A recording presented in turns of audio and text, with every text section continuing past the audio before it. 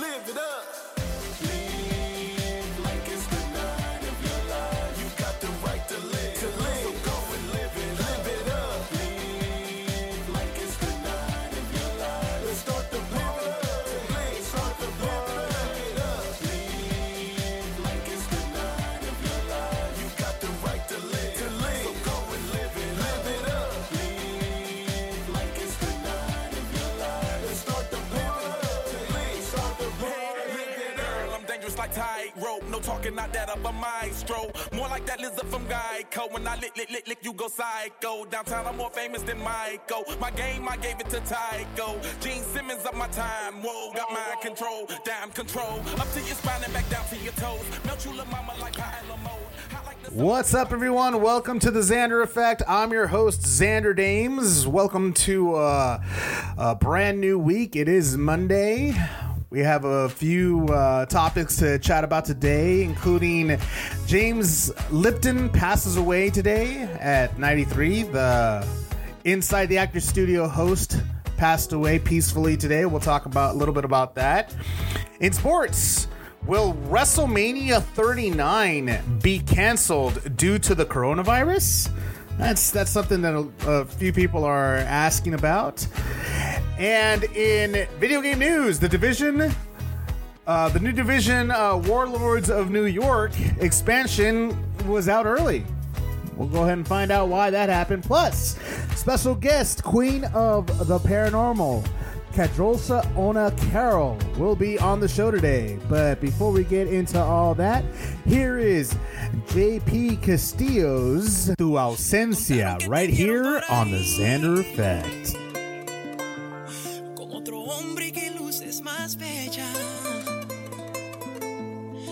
Contaron que tú eres feliz, pero qué linda que brilla esa estrella, pero que nadie me pregunte por ti, pero que nadie me pregunte por ella. Yo te deseo que seas feliz, aunque por dentro me ahogue la pena. Es que duele no tenerte en mis brazos, me mata tu ausencia, exijo clemencia, acepta mi perdón, que renazca nuestro amor, me envenena por dentro, amarte en silencio es tarde, lo entiendo. Pero no te alejes por temor, que renazca nuestro amor. Mami, no te alejes por temor, no me dejes solo. Tú sabes que eres tú, la que yo más adoro. Mandé a buscar la JP pa' que me hiciera este coro, para ver si me perdonas y de nuevo te enamoro. Hey, sé que cometí un error, pero me tienes mandándote flores con un gestor, haciendo el papel de traidor. Hágame el favor, esta vez va a ser mejor que la anterior. Tú sabes que no miento, te fuiste como el viento y me hace falta tu aliento. Me hace falta como me lo hacías bien lento, pero vamos a volver a hacer posible este evento. Ponte en la misma frecuencia, para ayudarte como lo hacía con consistencia. Sé que soy de tu preferencia, y aunque tenga ausencia, tú sabes que soy tu esencia. Yo que no valorice tu amor, te conozco bien y más de lo que te conoces tú misma. Sigo siendo el egoísta de que siempre tú esperas lo peor. Ándale, compárame con él, ¿quién es que te eriza así la piel? Tú que me prometiste a mí que nunca ibas a cambiar, y ahora solo me hablas al pasar. Dime quién te enseñó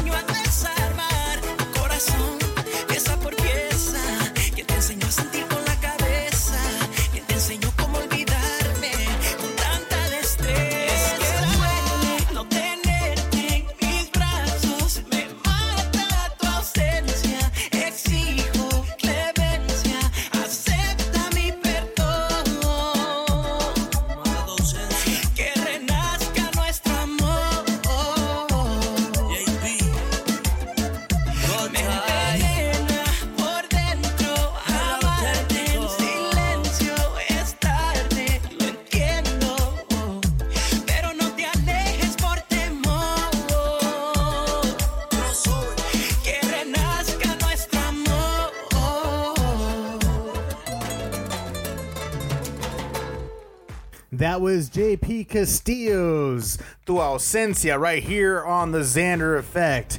In entertainment news, James Lipton, the host of Inside the Actors Studio, passed away today at the age of 93.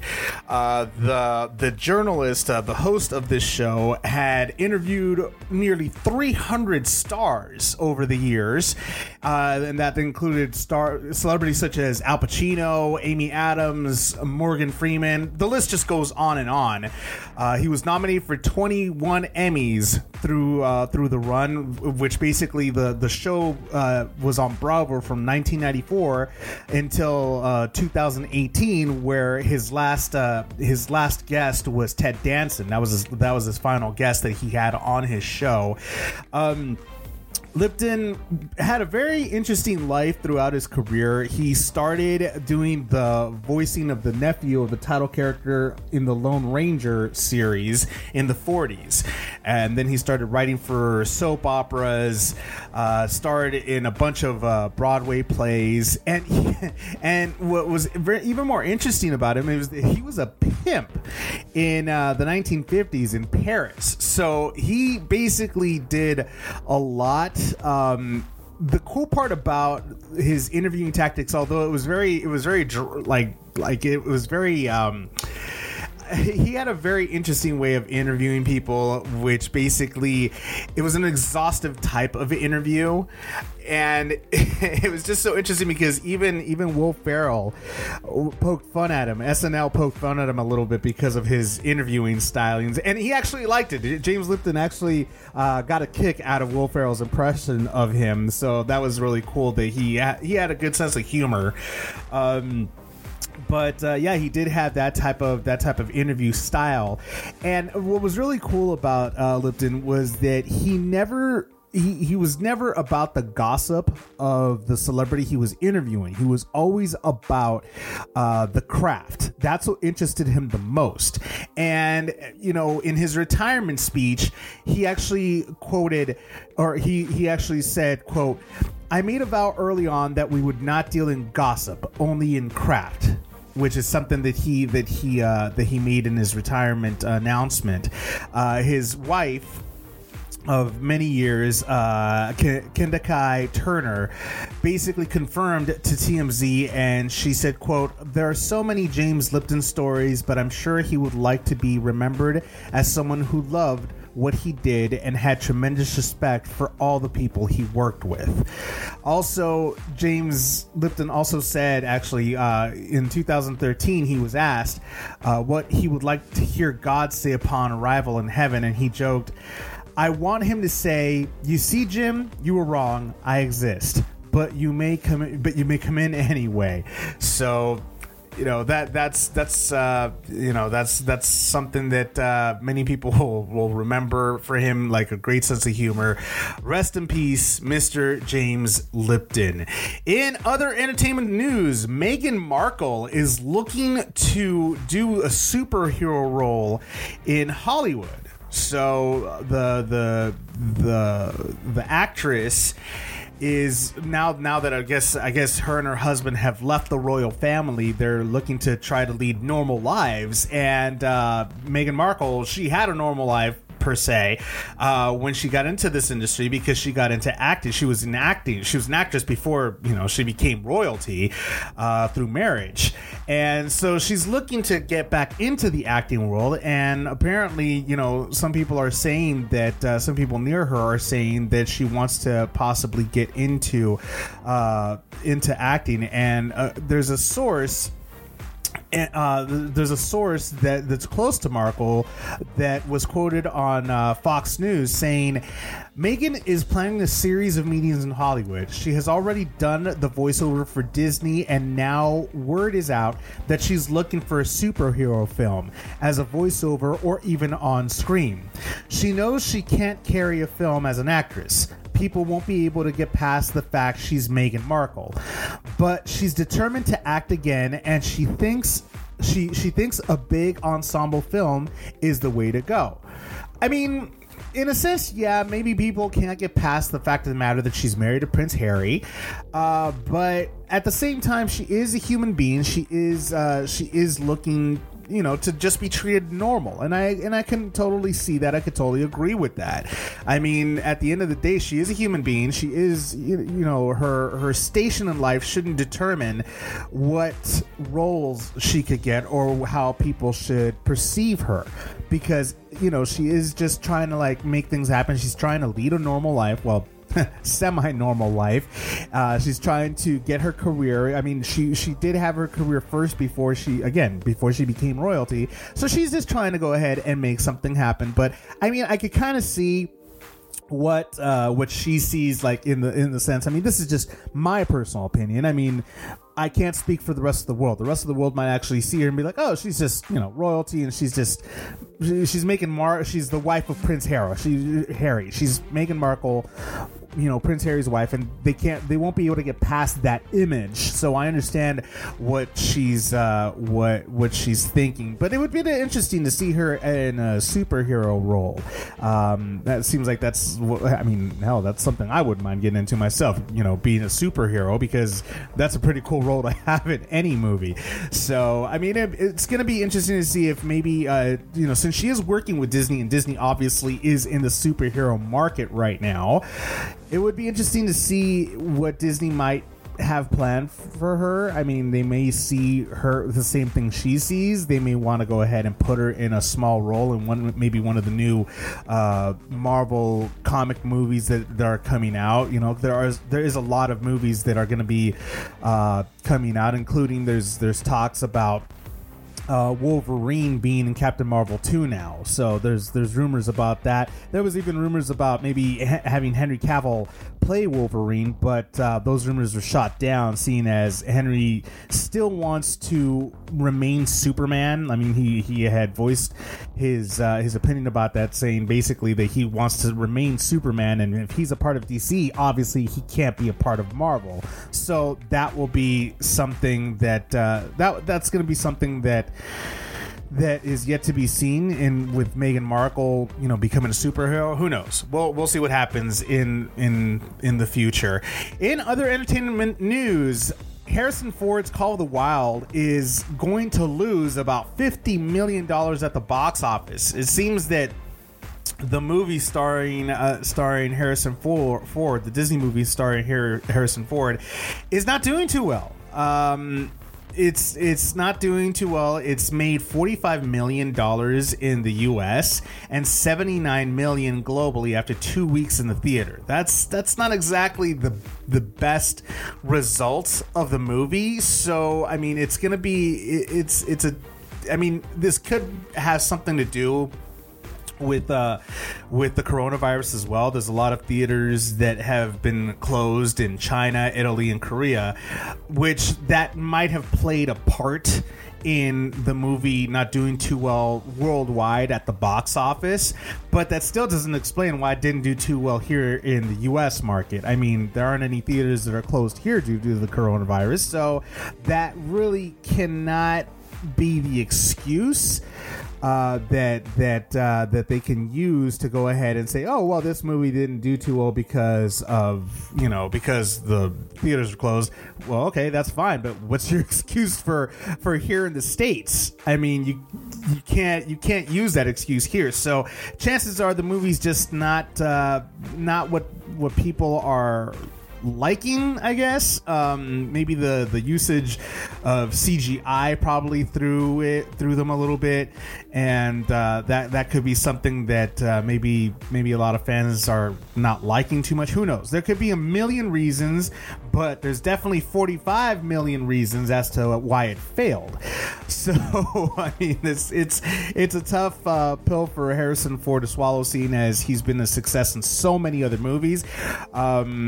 This is going to be probably one of the few movies that didn't do well, where he's the star in it. So, I mean, I don't think he's worried too much about that, to be perfectly honest. In other entertainment news, I had the opportunity to speak to the queen of the paranormal, Kadrosha Ona Carroll, and she had a few interesting stories to chat about. But before we get into that, here is Midnight Howl by the Pawn Hawks right here on the Xander Effect.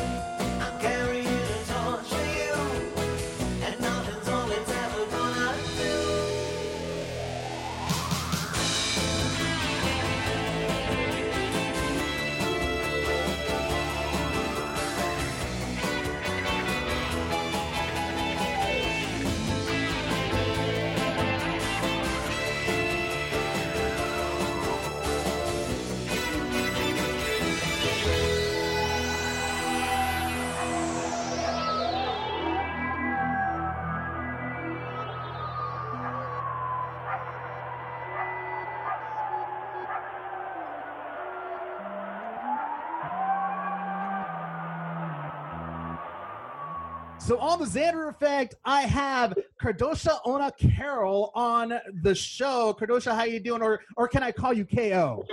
Please call me KO. You botched my name totally. It's all right. Oh my God, that's horrible. I'm so sorry about that. Well, KO, so you are considered the paranormal queen. Yes, I'm the queen of the paranormal. Queen of the paranormal. Yeah, I've been using the name since 2007, and then I decided to trademark it, and it was the best move I ever made, financially and otherwise, as far as, products and getting my message out and sharing my knowledge with other people. Now, the paranormal is not just, going into a haunted house or whatever. For me, it's healing. It's talking to people. It's bringing the paranormal into comic books and sharing your knowledge that way. It's to do children's books like with Billy Diamond and Guy Gilchrist. He's the the Muppets cartoonists. And so we're doing hard-hitting messages of healing inside children's books. So the paranormal to me is not all ghost hunting and investigating.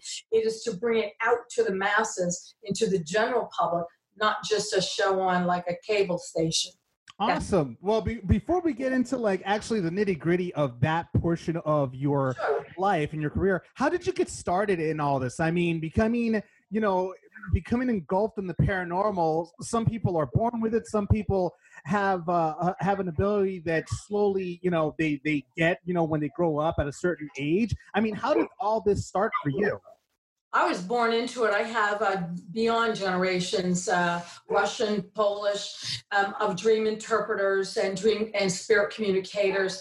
I grew up in a bilingual household, Polish mainly, and I thought everybody did this. It was something that everybody did. They'd always come to my babcia, or my babcia regala, stara babka, which is the old grandmother, you're beyond, and we just all like that's just what it was, and so when you grow up and you move around the country and settle up towards New England, you're like nobody talks about ghosts or spirits, and nobody anything. And because of my ability, they kind of like I was like an outcast until the parents, of these people that would make fun of me, realize, oh, she's got a gift. I'm going to ask her some questions. And before you know it, I was pretty reliable, and they had their friends ask me, and their friends asked me. And I just kind of grew from there. But I have been doing this all my life because I was born into it. So what was your first like official induction into the paranormal? I mean, what experience did you have? And that's when you figured out, okay, this is real. This is actually out here. I mean, I know that you were raised and born into it, but what was your first real experience like? Well, I'd have to say I was probably between the ages of 3 and 5. I don't think 5. I think younger. And I was in the car with my parents, and we were driving along, and I looked at this cemetery, and I said, so I had to have been 5, couldn't have been 3 because I wouldn't have been able to talk like that. I said, we have family in there. We're buried in there. And my dad's looking like, oh God, here she goes again. So I said, let's go, I'll show you. And we fell up and down the bumpy roads, and lo and behold, I come to a patch, and we got out of the car, and I went right to the stones with our names on it. And they were... Oh. Parents was looking at each other going, wow. I said, I can hear them. My mother did not have the ability. My father just wanted to ignore it and shove it under the car seat. So it was one of those things. And that I would have to say was probably the earliest recollections I may have had around 4 to 5 years old. And I know when I was 8 years old, I know that I was 8 years old. We were celebrating my birthday at my aunt's house, had a summer home in Rhode Island. And we were doing a spirit communication with a candle, an old-fashioned candle that was kind of like in a jar, and we were calling for people that were drowned at 8 years old, calling for people that were drowned in the lake. God. Like, God, what's wrong with that kid? Wow. But it was really cool, because we had answers from the candle. It would either go up or go down or turn sideways, depending on what we would ask. It was almost like a Ouija board, but with a candle. Yeah, it was amazing. And you got to remember now, we were on a lake. Of course, you probably had some, wind, but the candle was covered. A big thing went up and over it. So it was a little bit different. Hey, 200 years before electricity, what did they have? True. And we're still hunting the same ghost with all this elaborate material that we knew we had the ghost 200 years. I always tell people, never forget old school. Don't forget hands and your body and the way you feel the energy. And when I lecture and talk to people all over the place at these large conventions, that's what we talk about.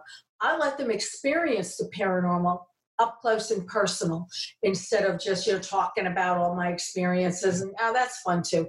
But, I like them to actually feel it through my hands, through vibrations. and conversation. So then they take that knowledge and teach other people how to do it. And then they're all fascinated. Then they call me and hire me for another job. Well, that's really cool. I mean, so but from what you're telling me, it seems that you were never really scared of any of this. I mean, like a lot of children, they tend to be scared. A lot of parents tend to be really scared, and they try to suppress, this child's a child's ability by saying, "Oh, this kid's crazy. He needs to go see a psychologist." But it seems to me that your parents were more so than anything. They weren't scared. They just were kind of like, let's just sweep this under the rug and pretend it's not there. I mean, is that which is ironic because my mother grew up in the same household. So she didn't want to believe. I met my father very young and had me very, very young and ran off with him. And so therefore it was like, let's all start a new world here. Nobody speak Polish. We speak English now. And we don't do that anymore. But I came home at the age of, I think 15, could have been 14. Mm-hmm. I walked in the door. My mother's just standing there, and I said, "Aunt Connie died." And she goes, "Yeah, she just passed away. I just got off the phone. I was going to tell you." This is long before cell phones. And so those were the things that she just says, I creep her out. So one of those things that, you either have a gift or you don't. And I do, and I use it for good, I guess. That's what. No, and that's always awesome to go ahead and use whatever ability you were gifted with to use it for good. You mentioned before we started the interview, we talked a little bit, and you mentioned that you were a detective. Yes, I was on Unit 1, the Gang Task Force in Lawrence, Massachusetts for a few years. And we had an auxiliary program and a shortage of officers. So we were given rights to carry guns, do arrests, everything. So, yeah. So did you Academy for 16 weeks, Northeast Regional Police Academy. Mm-hmm. I grade top of my class in firearms training. So did you also use your abilities to your advantage when it came to being a detective? Yeah, because you can feel evil intent, and I know you can too. I mean, everybody can, and they don't realize that they walk down the street or they're in a grocery store and they see somebody, and for some godforsaken reason, they step off the curb and walk around. Or they go into the store and they let the person pass. They have no reason to. The person looks fine. It's just that energy, it doesn't mesh with theirs. They feel intuition. Whatever. And so they kind of go around. They don't even know they're crossing the street to get away from somebody. And that's how you know you have it. And men shake hands. You can feel the vibrations. You can feel the energy. Go to a restaurant. You're sitting next to somebody and you're going, "Oh gosh, please stop this conversation." Whatever. So you can feel the vibrations of something uncomfortable. We all have that ability. It's instinctually put into us for that. But people don't want to rely on that. They want to rely on show me or, don't ever judge a book by its cover. And I'm not saying to judge a book by its cover. I'm saying to judge it by the feeling you have sitting next to it. And if it smells, that's bad too. Okay. That's right. Well, yeah, obviously personal hygiene is always important. The thing with me is I always try to interject humor because people really are frightened when it comes to the paranormal. Mm-hmm. Talking to the dead, by the way. They have loved ones that have passed over. They're afraid. And so how do you talk to them in a palatable manner to maybe calm them down or whatever? I try to interject humor whenever I can. And no, that's always a good thing. That's always a good thing because, especially like having had family members that have passed on, it's always difficult for them to even talk about, really. I mean, I know from my own personal experience, I'll be celebrating, celebrating my mom's anniversary of the day she passed on the 6th of this week. Wow. Okay. She passed in 2016. So it's going to be 4 years since she passed, and it was difficult for me to talk about as well for a long time. I was very close to her, so it was difficult for me to talk about as well, and it still is from time to time. But I mean, I feel like a little more free now to be able to speak about her. But I mean, yeah, it's difficult for anybody. So you have your skeptics out there that are like, I don't know, is this person for real, or are they messing with me, or what? You know, that's always. Yeah, I've had, I love it when skeptics come to my appearing table. I do very large Comic-Cons. I don't do the Paracons anymore. I haven't done them for about 6 years. I felt, as far as I was concerned, you can only preach to the choir so long, and you're not going to get out of the church. My message was more global, so I took the step into a whole different arena. Yeah, I'm happy that I did. But, you know, when they come to my table, yeah, I have a lot of skeptics come to me. And I don't know if it's because of the way I look. They think I'm a dumb blonde. But I'm not dumb. I'm very smart. Mm-hmm. And what I do is I teach them how to feel it. And every single one, knock on wood, maybe every single one that has come to see me has left with, I don't know why I'm crying. I don't know why my knees buckled. I don't know why I heard my mother's voice in my ear. I don't know why my hands are buzzing. And telling them what you're feeling is the energy from the past. It's all around you. You just have to tap into it. And I teach them how to do that. And that's why I, you know, have the pose, you know, like this with the hands, because they're receptors. You can feel it. And I teach them how to feel it.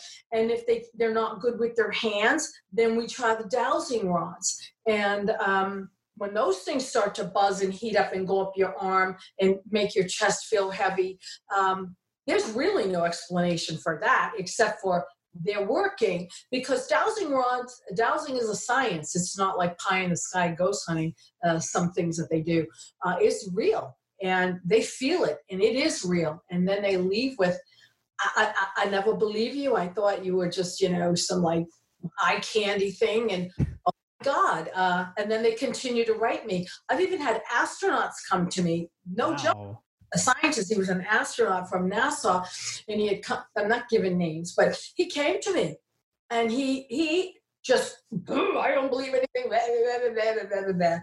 And he left going, wow, we're very good friends now. We write all the time together. And, but to give somebody something to hold on to that is real and based in science, not, you know, some, hey, geez, hey, did you hear that? No, I did not. Maybe you did, but I didn't. That whole same mantra, it gets boring and people just tune out to it.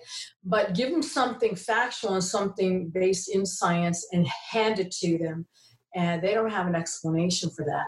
Because dowsing is energy with energy to find, you know, whether it's boundary markers under the ground for land surveying, all the way to look for water with the wooding dividing. Yeah, that's what I supply people is with a tangible product where they can actually get hands on a damn thing. And then they go home and then they teach. I teach them how to show family members how to do this, how to take a plain coat hanger and bend it the right way and start off with that. Mm-hmm. And when you get better, you can go like this. And then you can have your relatives sit next to you and you can feel them, that energy, that feeling. Maybe you can smell perfume or clothing or food. You won't get the Hollywood effect that the bed has an indent, but you are going to feel that up here, that energy all over, you know, and I teach people how to notice it, what it feels like. And it's funny because they'll say, geez, I feel that a lot when I go over by that wall. I go by that, you know, photograph of a family member that passed away. I feel those sensations. I said, well, now you can have a conversation because they're reaching out to you through these things. So you can take it and start talking. And again, these are the same principles that have been around 200 years before electricity. We're still using them. And I love them because they actually work. And it's true. It's true. I mean, scientifically speaking, we're always in a constant state of vibration. Like energy is vibration. Right. So Right. we're always vibrating, all of us. Our energies around us. Yeah, we're always vibrating. It's incredible. So I can understand where science plays a part in the mystic. A lot of people always say that there's anything mystical has a scientific, not an explanation, but a scientific background to everything mystical, So I mean, and I completely, no problem. And I completely, you're a popular woman, so I can see that happening. So I mean, I can obviously see that makes a lot of sense. Now, Right. how did you go from being a detective to being queen of the paranormal, or were you always queen of the paranormal? I always did the ghost hunting. I mean, yeah, I always did that. Before I did the police work, I used to sing in bands and produce bands and very large bands. I sang backup at times for the Joe Cocker band, and I also took a stint with the Rolling Stones for a while. And Bobby Vinton, Tom Jones, I took the stage with many people, and did my own thing too. And I remember. I was with the girls from Joe Cocker, and we were at a recording studio, which was kind of like a little hotel to stay at before a tour in Boston. And it was Longview Farms. And one of the girls had an experience while she was sleeping, and she just woke up screaming, what the heck, And so I went in and talked to her about it. So I had always used the paranormal and brought it into every single field that I did, whether it was police work. I used to ride with the rodeo. I love to heal. And so the music element was very good for me to be able to sing and heal and make people happy. And I think that's great. I'm also the president and founder of the New England Music Hall of Fame. Wow. Inductee ceremony. This is March 26th. Wow, congratulations on that. Yeah, thanks. Yeah, I do a lot. It's just not all, paranormal, but it has paranormal influence in it, whether it's music or, I'm also on the board of directors for Tag Team Friendship Productions, LLC, and we make films that matter. I have 48 awards. 18 of them are on IMDb qualified awards on IMDb. So yeah, I do a lot of production work and editing. Different. I was actually going to go into that part of the interview, and I was going to ask you about your affiliation with Warner Brothers and The Exorcist. That's something that I read and I was like, wow, that's interesting right there, because I know I have. Here's something I'm going to admit right now. I have never seen The Exorcist, nor do I want to, because I saw it once. That was enough. Yeah, no, I never saw it at all. My mom. Here's the thing. My mom used to be like a huge. She loved horror movies. That was the one thing that she loved. She saw The Exorcist in theaters. After that, she never saw another horror movie as long as she lived. She was terrified. She walked out of there terrified, mainly because she knew, and I know too, that it was based on a true story. That is what scared the hell out of me even more. Well, yeah, and that's where I come in.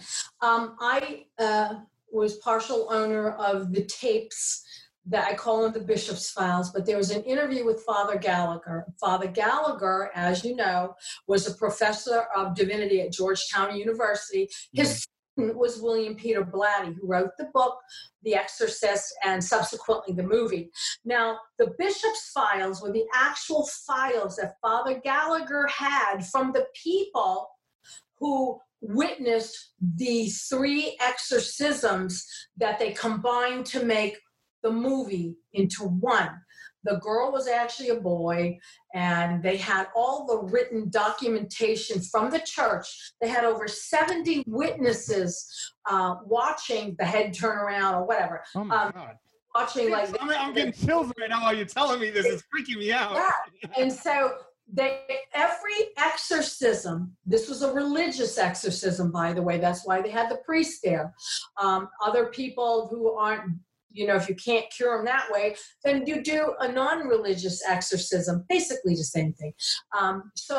But exorcism, getting back to the movie, what I did was I had those tapes, and I come up with an idea. I'm like, why don't we take what the movie did and back it up with the files that they actually used, so we can compare what was real and not real. And so I did this, and I did it for a project, the New England Paranormal Awards, and so we could see it back and forth. Mm-hmm. And Michael Siegel and Bob Boyd decided, hey, why don't we sell it like to Warner Brothers? Let's see what happens. And they did. They bought like 20 minutes of it, but they took my work that I did, the back-to-back stuff. They blitzed it up, redid it. Mm-hmm. And, my editing couldn't compare to theirs. They did a great job, and that's why I can put that on part of that now, 40 years after. It was for the anniversary. So it made the 40th anniversary DVD in the director's cut. You can see my work there. And so what we're doing now with, other people getting together, and we are going to do a IMDb page on the 40th anniversary, and that will credit me for that work. So wow, that's so incredible. I mean, as far as like exorcisms are concerned, and the paranormal, a subject that you're an expert in, I mean, there's been scientific proof, I guess, that exorcism is actually it's an unstable part of the brain that activates a certain like things about a person that may seem like that they're possessed, but they really aren't. It's some sort of something wrong with the brain. But at the same time, how do you explain the head turning around? That physically you cannot. Well, the head didn't turn around. That was fake. That was. Oh, okay. So that was Hollywood. So you have to remember they did a lot of Hollywood on that. They turned the boy into a girl. They spun her head around. Never went anywhere. But the bed was out, bouncing up and down. Those things were real. Okay, so how do you that's what I'm saying. That's what I'm saying. How do you explain that? The bed didn't levitate and go the way Hollywood had it, but it did bounce and rock. And when I do table tipping, which is what I do at some of these events, the table moving, banging, and no one's moving it. It's doing it by itself. So it was that same concept where you have the live wood get, with the energy, and the energy's bouncing off of your energy, making this solid table move, making the bed frame move. Now, whether that's based in science or not, hey, you could stretch it to say that it is, but a lot of that movie was clearly just Hollywood. Some of the things were not. And that's where I came in. Have you ever had an experience in your paranormal experiences where there's something evil, like too evil, and you're like, get it away or something? Like Yes. I was in a place called Tortilla Flats. It was a Mexican restaurant, and I didn't eat the food, so it wasn't like some indigestion problem I had. It was just and my son was with me. I kept feeling these things hitting me. I go like this. And if you watch the film of that show, you can see these big orbs coming, boom, boom, banging off my arms. I guess I felt them. But there was something at the top of the stairs, and I looked at my son. I said, I'm not going in there. I just don't. I have a feeling I'm not welcome. I said, if you want to go in and film the room, go ahead. He didn't feel what I felt. And to this day, I haven't. I do go over there to eat because it's down the street here. So, but no, I won't go upstairs anymore. I just said, you know what? When they tell you not to go, just don't go. It's out of respect. Yeah, it's just to respect them. Yeah, really. So that's so interesting. I mean, you work for Boston PD. You were there, and Boston. That state alone, I'm sure, has a lot of paranormal activity because of the history that surrounds that area, and even the state of Massachusetts in general. That the whole East Coast has a lot of history dealing with the wars, the Revolutionary Wars, everything. A lot of deaths that occurred during the Civil Wars, everything. So I'm sure you probably get a lot of that energy around you when you're driving. Well, you do, but because of the ghost hunting craze, a lot of the energy is dissipated. They always have, and people go to all of these, huge events for paranormal. Let's all go on a ghost hunt. Let's all do this. And the spirits become overwhelmed. The spirit energy isn't there anymore. They get turned off. Yeah, they get turned off. It's like, how many have I seen that group of people. I don't want to come out and say boo today. It's more along the lines of yeah, you know what, you're gonna have to talk to my agent, Death. No, they just get tired. I like to go to places that aren't done to death, for one thing. Yeah. And I've done the Hoosac train tunnel 5 miles back and forth. I was the only person allowed with permission. Zach Baggins couldn't get it. Ghost hunters couldn't get it. Nobody got it. I got it. Nice. I got it because I keep the integrity of the facility going, and I do it in a proper manner. And plus, I knew the retiring CEO from Pan Am Rail Services, and I donated a lot of time for ghost hunts and stuff. So, yeah, it's called payback, and I got it, and I loved it. Nice. No, that's awesome. And I went in the Kings Park Asylum, Kings Park, New York, and I took the Huffington Post with me. I took Jimmy Starr with me, and Ron Russell, and we did a ghost hunt in there, and it went viral like in 2 days. We filmed it and went up, and it was some of it was just downright hysterical. We had a rock star crying to get out of the building. It was like just wild stuff. And since that, we've done another hunt, and we're doing a comic book now, which is the hunt, the ghost hunt we went on in comic book form. And we're offering people to go to be a ghost on the wall, or be the rock star, or be a demon in the shadows and stuff like that. And that's on Kickstarter, kickstarter.com/celebrity ghost hunters. And I was gonna touch on that one right before. We'll get to that one in a second. I wanted to ask you your experience on Ghost Hunters, because you were on Ghost Hunters as well. How was that? You were on Ghost Hunters. I wasn't on the show. What I do is with Mark Tetlow, he owned Ideal Event Management. Subsequently ended up in jail because he embezzled $170,000 with his wife, whatever.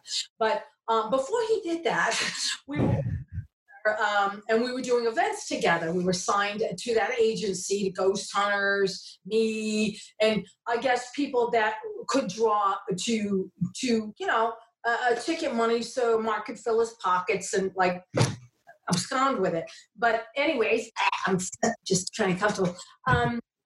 Great bunch of guys. The only thing that I don't like is some of this, like,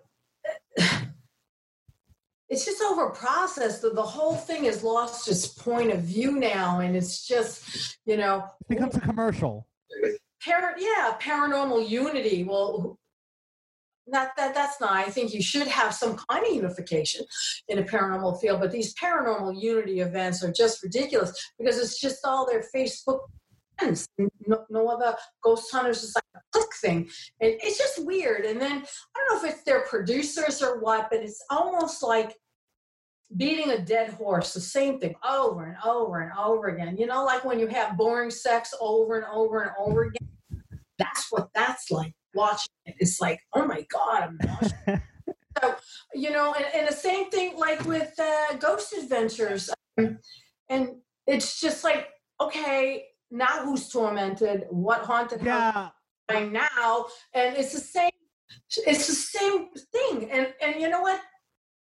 All those shows get canned left and right, and they'll be canned too. And but my legacy, being with The Exorcist and being a superhero in comic book form, comic status is iconic.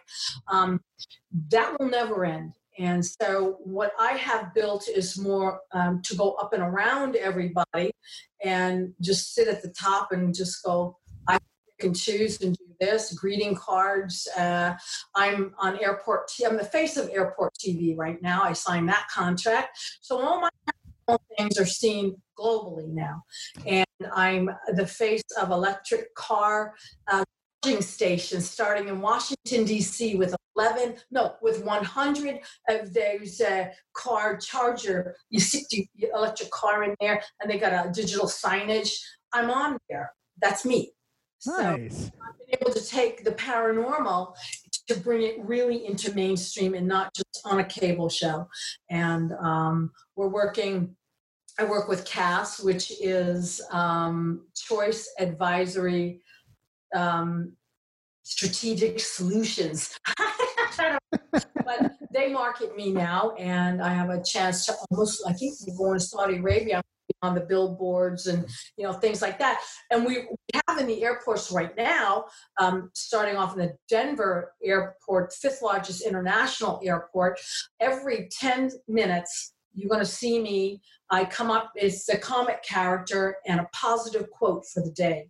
Now, these positive quotes, depending on where in the world you are translated, and I do the translation for them and the verbiage and the audio for the translation. And so those are all, they're on every 10 minutes, 24 hours a day, 180 screens right now.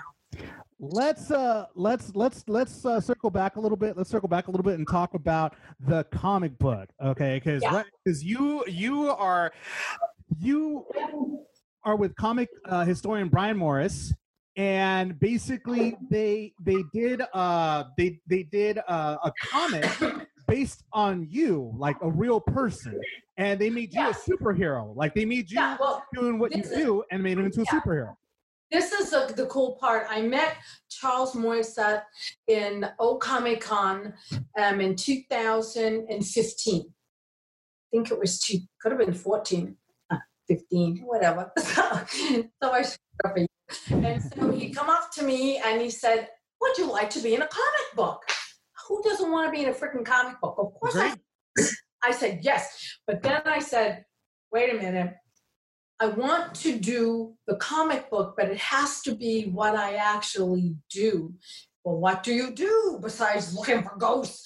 I said, well, I kick doors in and rescue dogs from burning buildings. No, seriously, that's all documented. I do healings and save kittens. I've been shot at, knocked unconscious. I've been stabbed, Wow. No, I really have. And so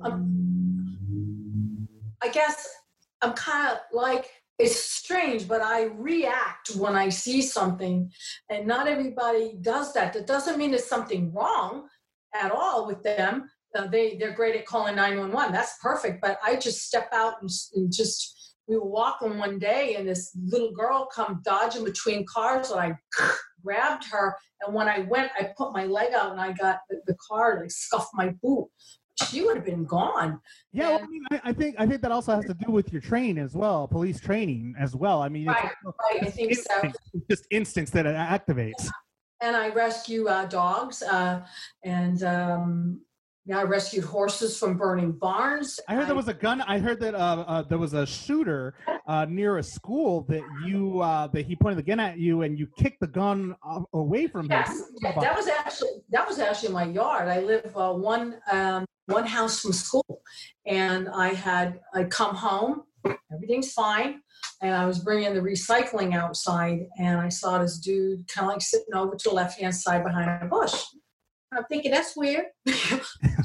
Therefore, so I put the trash away, the recycling, and came back up and went over towards him. And as I went over, he's starting to get up, and the gun went like this at me. And my first instinct was, boom, I kicked that gun.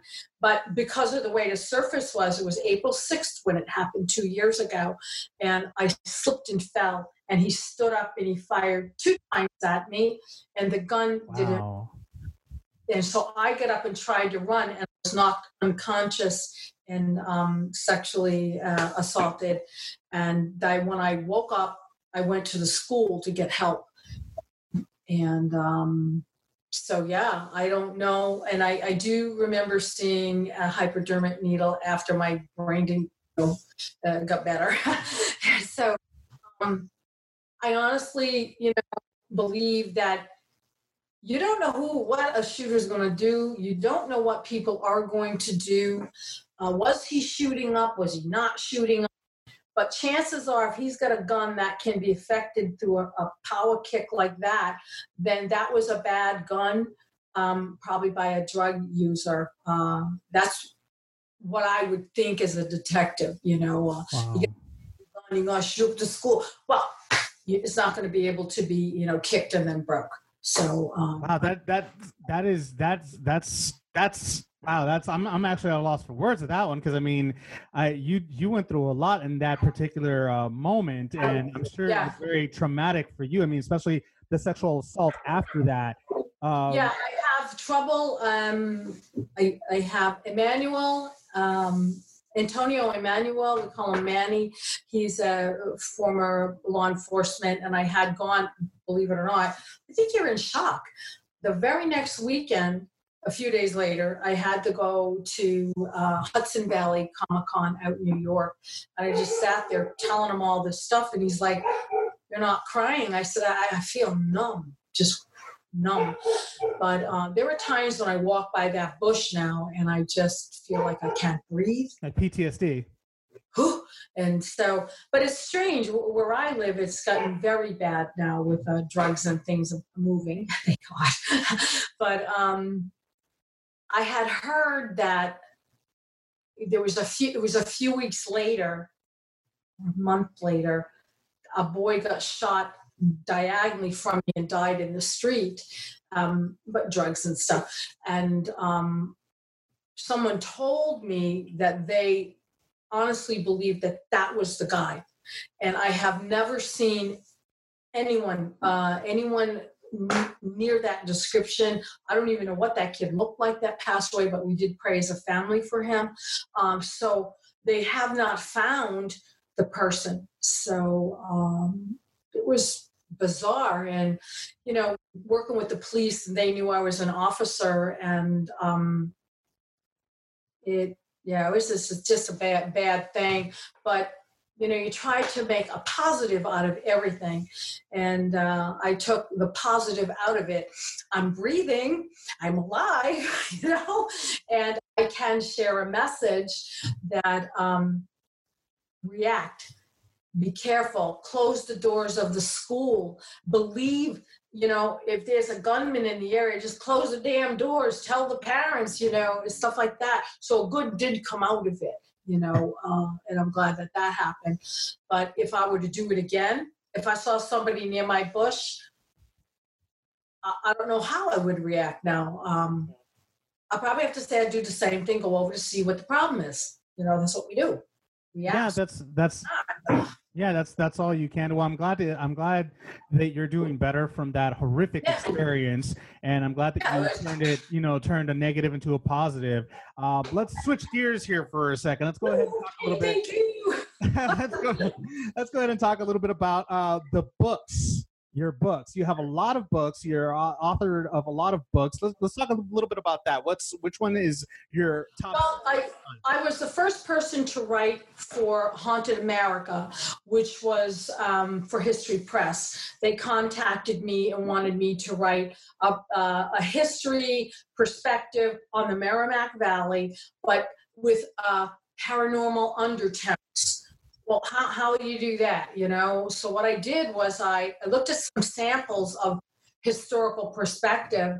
It was way too wordy. I'm like, I like that. So I wrote it in my own words from a historical perspective from the Merrimack Valley, which was the mountains in New Hampshire, the White Mountains, all along the Merrimack Riverbed, all the way out to the ocean in Massachusetts. They didn't realize it encompassed 2 states. But I did a timeline from the inception of the river, when the glaciers were there. I had that historical value all the way through the different industrial belts, all the way out to the ocean, and everything along the way as far as hauntings and things that I have done. I actually went out and did these things because I'm thinking, like, writing a book, I just can't sit in my living room and make this stuff up. I really wanted to experience it. Yeah. So we have things like the Academy Lake Dance Hall Theater, where Sonny and Cher played, and Cab Calloway was there. And so we have pictures of the old bands and orbs everywhere and all this different stuff. So that book is fascinating. And then I did Ghosts of the New Hampshire Seacoast. And that was another, just the Seacoast region of only New Hampshire, but stories that took you so far back into history and brought that history to modern day, and the locations. Every place in the first book, The Haunted Legends of the Merrimack Valley, you could go and visit. It wasn't like I wrote it in my living room, made this stuff up. Like, hell, it's a private location. Locations you can actually go to and exchange commerce. To me, that was important. I'm a big supporter of Main Street America, and We need to get local businesses involved. So that's where I stayed. That was the niche there. And same thing with, the Ghosts of the New Hampshire Seacoast. You can actually go by those buildings. And I was up on the beach this weekend with some people, and I said, "Oh, look at that! Can it be like this whole theater?" And not can it be like I said. It was the Hampton Beach Casino. I said, "Do you know what the parking lot used to be?" And they're like, "No." I said, "It was a baseball park for the workers that would come up and they wanted recreational time, and they had a baseball field right there." Yeah. Wow. A lot of history mixed in with the paranormal experiences. And so that's what those books are about. The comic book, The Healing, that really took place. And even though it's in a comic book, it truly happened. So I documented that. I have the woman wrote a statement and stuff for me. I have that on file. But it was about a kitten that she wanted me to go over and just give it a healing for safe passage. It was dying. It was just very little. And when I got there, I'm thinking, it's dead. I picked it up. It was like, I thought it was dead, but I could see it was still breathing. So I did a healing for it, and I breathed on it, and I held it, and I put it down. I thought by the time I got to the car, I was going to be dead. The woman came out of the house and said, "The cat is walking around the bed. What did you do?" And I'm like, "Oh, I thought she lied." I said, "Let me in her house, please." So I get in her house, and the cat is moving around the bed. And it grew up, and she ran an animal rescue, and she was able to adopt it out in perfect health. That's a real story. Wow. And use that for the healing. And then, of course, Haunted Legends of Bachelor's Grove. That's when I met Brian Morissette, and I became the first person in comic book history to be a real-life superhero, doing what I do in real life between the pages of a comic book. And it's not undisputable. It is indisputable, because you can't dispute it because it isn't anybody else. And Stan Lee told me so. And he congratulated me with a great big hug when I got. Oh, that's awesome. He says, "Yeah, I thought about that, and there's no one out there except you." So that was wonderful to get it by the man himself. So I'm trying to get, all of these things out to the public. So that expands my reach as a healer and paranormal person, and to do it with positivity, to get everybody, on the same page. Hey, it's not all ghost hunting, dude. We do other things. Agreed. Yeah. No, you guys, like, pretty much anybody that's involved. They like I was telling you about a friend of mine who is a psychic medium. What he does is he also does healing. He does that. He also does my friend William Constantine. He does healing. He's also a wildlife photographer. Cool. Yeah. He goes to different parts of the world, and he's kind of like an animal whisperer, because animals keep on coming to him, and he's able to take great pictures, great shots. He was actually recently in Alaska. He was in that part of the area. He was actually taking pictures there. So it's like, these are gifts that you were given to, and abilities that you were given, but you're regular people you do regular things, regular jobs, things that you want to do. So that's really cool. So here's my wonderment. How can people follow you? How can we all stalk you? Where can we find you? Oh, I'm going to be a stalker now. I'm calling police. You're already there. Yeah, you're already there. They can go to queenoftheparanormal.com. From there, all the social media things are there. You can read about me. We update it like a lot. I've just put on there so you can get digital downloads of the comic books or a hard copy of the books. I'm still working on. I got this DVD that you can actually digitally download too, called Voices of the Dead.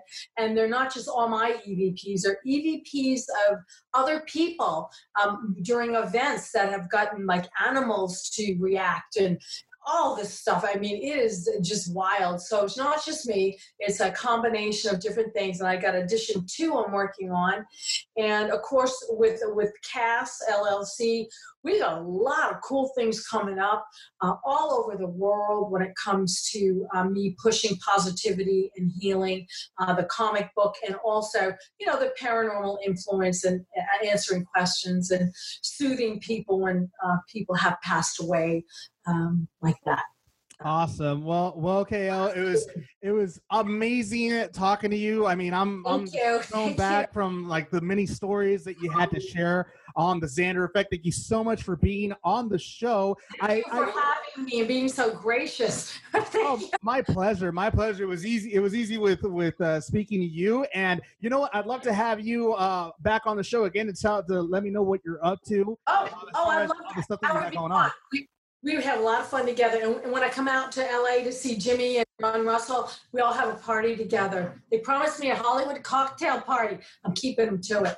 Well, you know what? You better invite me because, you know. Absolutely. I got lots of friends I want to invite over there. Oh, it'd be great. Bring a bathing suit. They have a swimming pool, too. Oh, beautiful. Excellent. Well, thanks again, KO, for being on the Xander Effect. I hope to see you very soon. All right. Thank you. Bye-bye. Bye. Thank you so much, Kadrolsa Ona Carol, for being on the Xander Effect. I hope to have you on the show again very soon. In sports, it looks like the Showcase of the Immortals, WrestleMania, may be canceled. Actually, there have been talks that WrestleMania 36 could be canceled due to the coronavirus outbreak, and the WWE chief, Stephanie McMahon, is basically saying that she's worried. I mean, she's concerned, not worried, but she's concerned about the safety. She told the Tampa Bay Times, quote, "The health and safety of not only our fan base but also our superstars really does come first. We don't want to put anyone in a bad situation ever, regardless of circumstances. Those are not risks worth taking." So that's going to be kind of tragic, because I mean this virus has really taken over the world, businesses, the economy, everything. It's really hindered everything. Including, like I reported before, there's been a couple of athletes that have been quarantined that were from Taiwan. The Boston Red Sox quarantined them. There have also been reports that a couple of golfers from Italy have also been quarantined due to the virus because of, how it's propagated in those parts of the world. So WrestleMania garners in so many different people from all different types, from everywhere, from all parts of the world. So that's one of the WWE's main concerns, is because you have people coming in from different parts of the world that bought tickets to see this huge show that is recognized worldwide. And it would seem that the coronavirus has made it so that they're taking so many precautions that they don't want to have they don't want to put anybody at risk. And I can see that, because especially now, seeing as there's been cases that have been reported of communal transmission. So many, like there's been people up in Northern California and the areas of Washington that have gotten the disease through a community outbreak. So there's concerns that that could happen at such a large event that is like, we're talking about like thousands of people who's crammed into a stadium, all from different parts of the world, and some of those parts that have the coronavirus within it, and of course, as there have been reports that this virus, there are no signs of it. You could be a carrier and not know it for 14 days. There's an incubation period of 14 days, and then all of a sudden you have it. So that's a lot of concern for many people, including the WWE. So I would think that is definitely a concern for the WWE. So props to them for taking this step and possibly, unfortunately, canceling WrestleMania 36. In other sports news, the Tom Brady will he, won't he stay in New England drama continues, and this time it spilled over on a college basketball court. Julian Edelman and Tom Brady were both seen at a college basketball game, and the camera, obviously, the the camera that was televising the event pointed at the two athletes, the two football players in the stands, and Julian decided to jokingly, he saw the camera pointing at both of them, he jokingly went ahead and, mouthed off, the words, he's coming back, while pointing at Brady, which many fans are happy to see, but as the video continues, you could see Brady whispering or saying something to Edelman, and many people are thinking that what he said was he's not, which pretty much could mean that this is the end for Brady and the Patriots, or also he's lying, which that's let's face it, that's not actually a good word either, or this guy. I mean, there's so many avenues that people could go with what Tom Brady was mouthing off, or was what was he was saying to Julian Edelman after his comment, and it just seems that Brady seems a little uncomfortable with the gag, because I mean the rumors are still flying about whether or not he's gonna stay in New England, whether he's gonna go, what's gonna happen, what team he's gonna go to. It's just all up in the air. Nobody really knows. Not even his wife knows, as I reported before. So there could be so many theories out there, but we won't know until the final decision is made by Tom Brady himself, whether or not he's staying with New England, and of course where he's going to go to after that. So that's another question mark that many fans are asking. In other sports news, Dana White doesn't give a crap if you like him for supporting Donald Trump or not. So he was seen on out and about, and TMZ basically stopped him for a second, and they asked him a few questions about him being friends with Donald Trump, with the President of the United States, and flying on Air Force One, and he obviously loved the experience, and he said that Donald Trump is a really great guy, he's a good friend, he's known him for a long time, and he's a huge supporter of him. He says that Donald Trump is a nice guy and everything. He's a huge supporter. And then they asked him, if he cares about, UFC fans, about what they think of him, for supporting Donald Trump, certain, liberal fans. And he said, quote, "I could give a S. I don't give a S. If you don't like me because I'm friends with this guy, that's your problem, not mine." Well, Mr. White, let me go ahead and tell you this wonderful tidbit of information. The fans are the ones that pay you. The fans are the ones that pay for your events. So if there's a long list, now I don't care what your political affiliation is, but that comment in and of itself is really, I don't know. It's not the smartest comment to say, because yes, you could be on a high horse right now and then gone tomorrow. But then again, maybe I'm wrong. I digress. At the same time, you have a crap ton of money, so you really could care less what fans think. I mean, but on the other hand, it's one of those things where you preach about doing a lot of these sporting events for the fans, and yet you make a comment like this. Which is it? Do you care what the fans think, or do you not care what the fans think? Obviously for your personal life you don't care, but to actually say that out loud, that might rub a lot of fans the wrong way. And that might end up making the fans switch over to Bellator or another MMA type of programming. So it's with a high profile celebrity like that, you need to be very careful in the way you word things. Now, I can agree, Dana White is the most outspoken person that I've seen. He really doesn't care what anybody thinks about him. He only cares that they continue to watch the UFC. But there comes a point where the fans like, well, if you're going to go ahead and not show the fans any type of respect whatsoever by saying something like this, then guess what? The fans are going to go ahead, turn around, and watch something else other than your programming.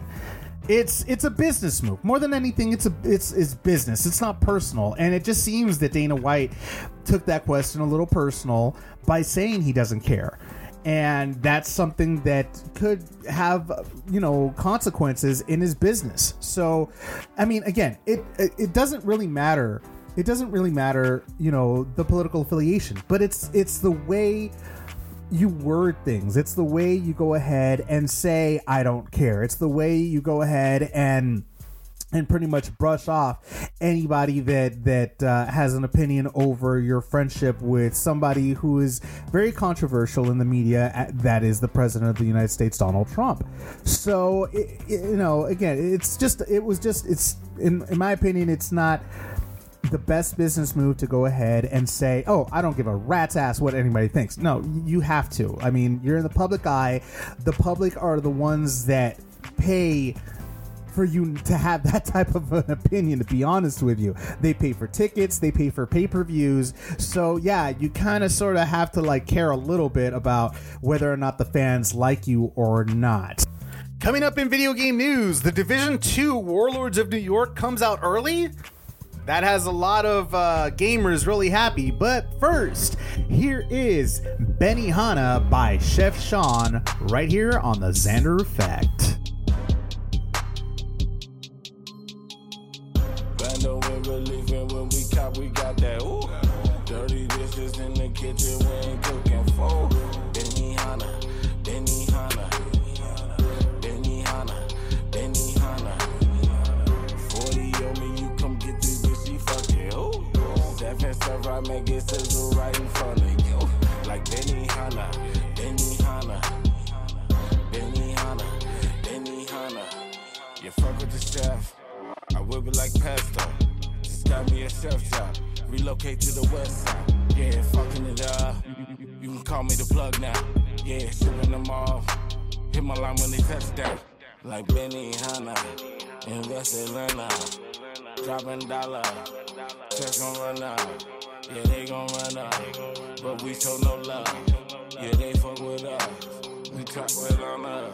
Yeah, whip game poppin', got they main bitch watching. Yeah, big team, 10, 17, now they watching. Yeah, big drink, 10, 17, now they poppin'. Yeah, fish fry, stir fry, whip it like a drum, and I'm like Benihana, Benihana. Whip it like a drum, and I'm like Benihana. Yeah, she don't wanna fuck, see that's Benihana. I'ma cook it up, chef Benihana. Bando with relief, and when we cop, we got that. Ooh, dirty dishes in the kitchen, we ain't cooking for. Benihana, Benihana, Benihana, Benihana. 40 on me, you come get this bitch, she fuck it. Ooh, 7 stuff, I make it sizzle right in front of you. Like Benihana, Benihana, Benihana, Benihana. I use these hours to make that money hurry. I'm in the whipping, Sammy Sosa, Stephen Curry.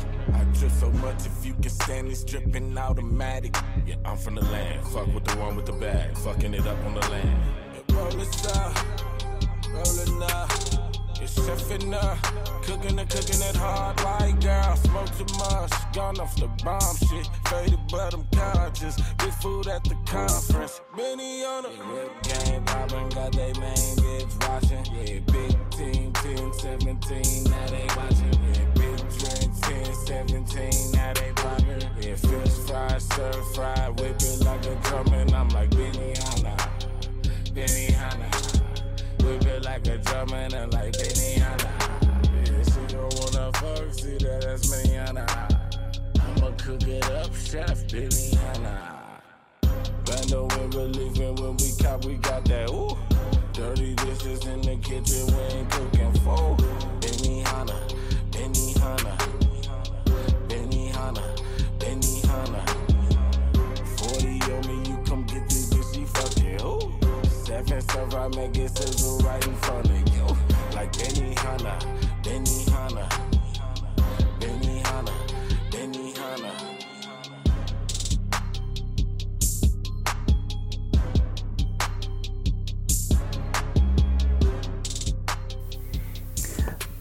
That was Chef Sean's Benihana right here on the Xander Effect.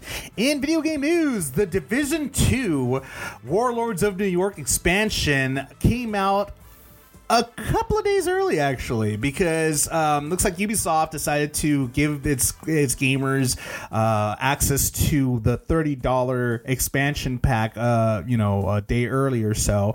And it seems that you could go ahead and, if you own right now, the Division 2 is actually for sale for $2 or for $3 actually on your on any of your devices, PS4 or Xbox One, and it seems that this expansion pack adds a new area of New York that was pretty much unexplored in the original Division, the Division. So that's going to be interesting. It raises the level cap to 40. There's also, aside from the new story content, there's also revised gear and a power growth system.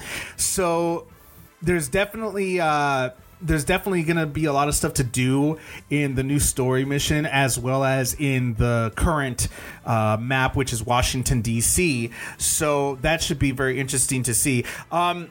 The new story basically takes place after the campaign.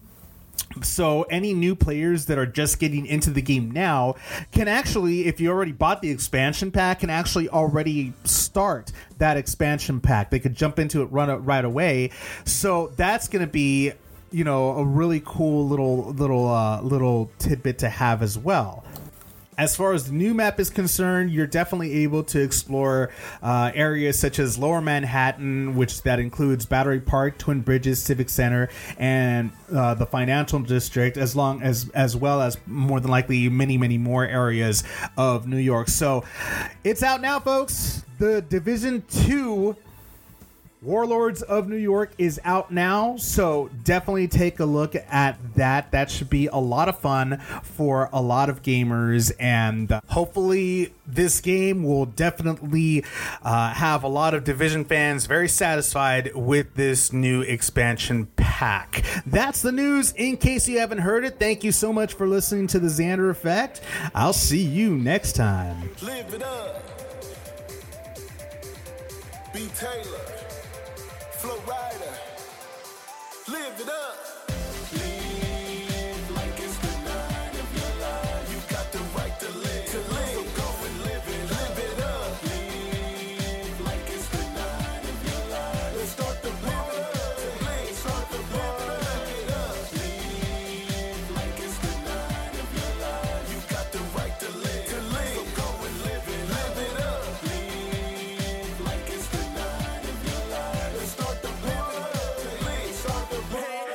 Girl, I'm dangerous like tightrope. No talking, not that of a maestro. More like that lizard from Geico. When The Xander Effect is powered by 50/50 Global Music Inc., BMG, and Sony Music The Orchard, in association with Art 19 Media.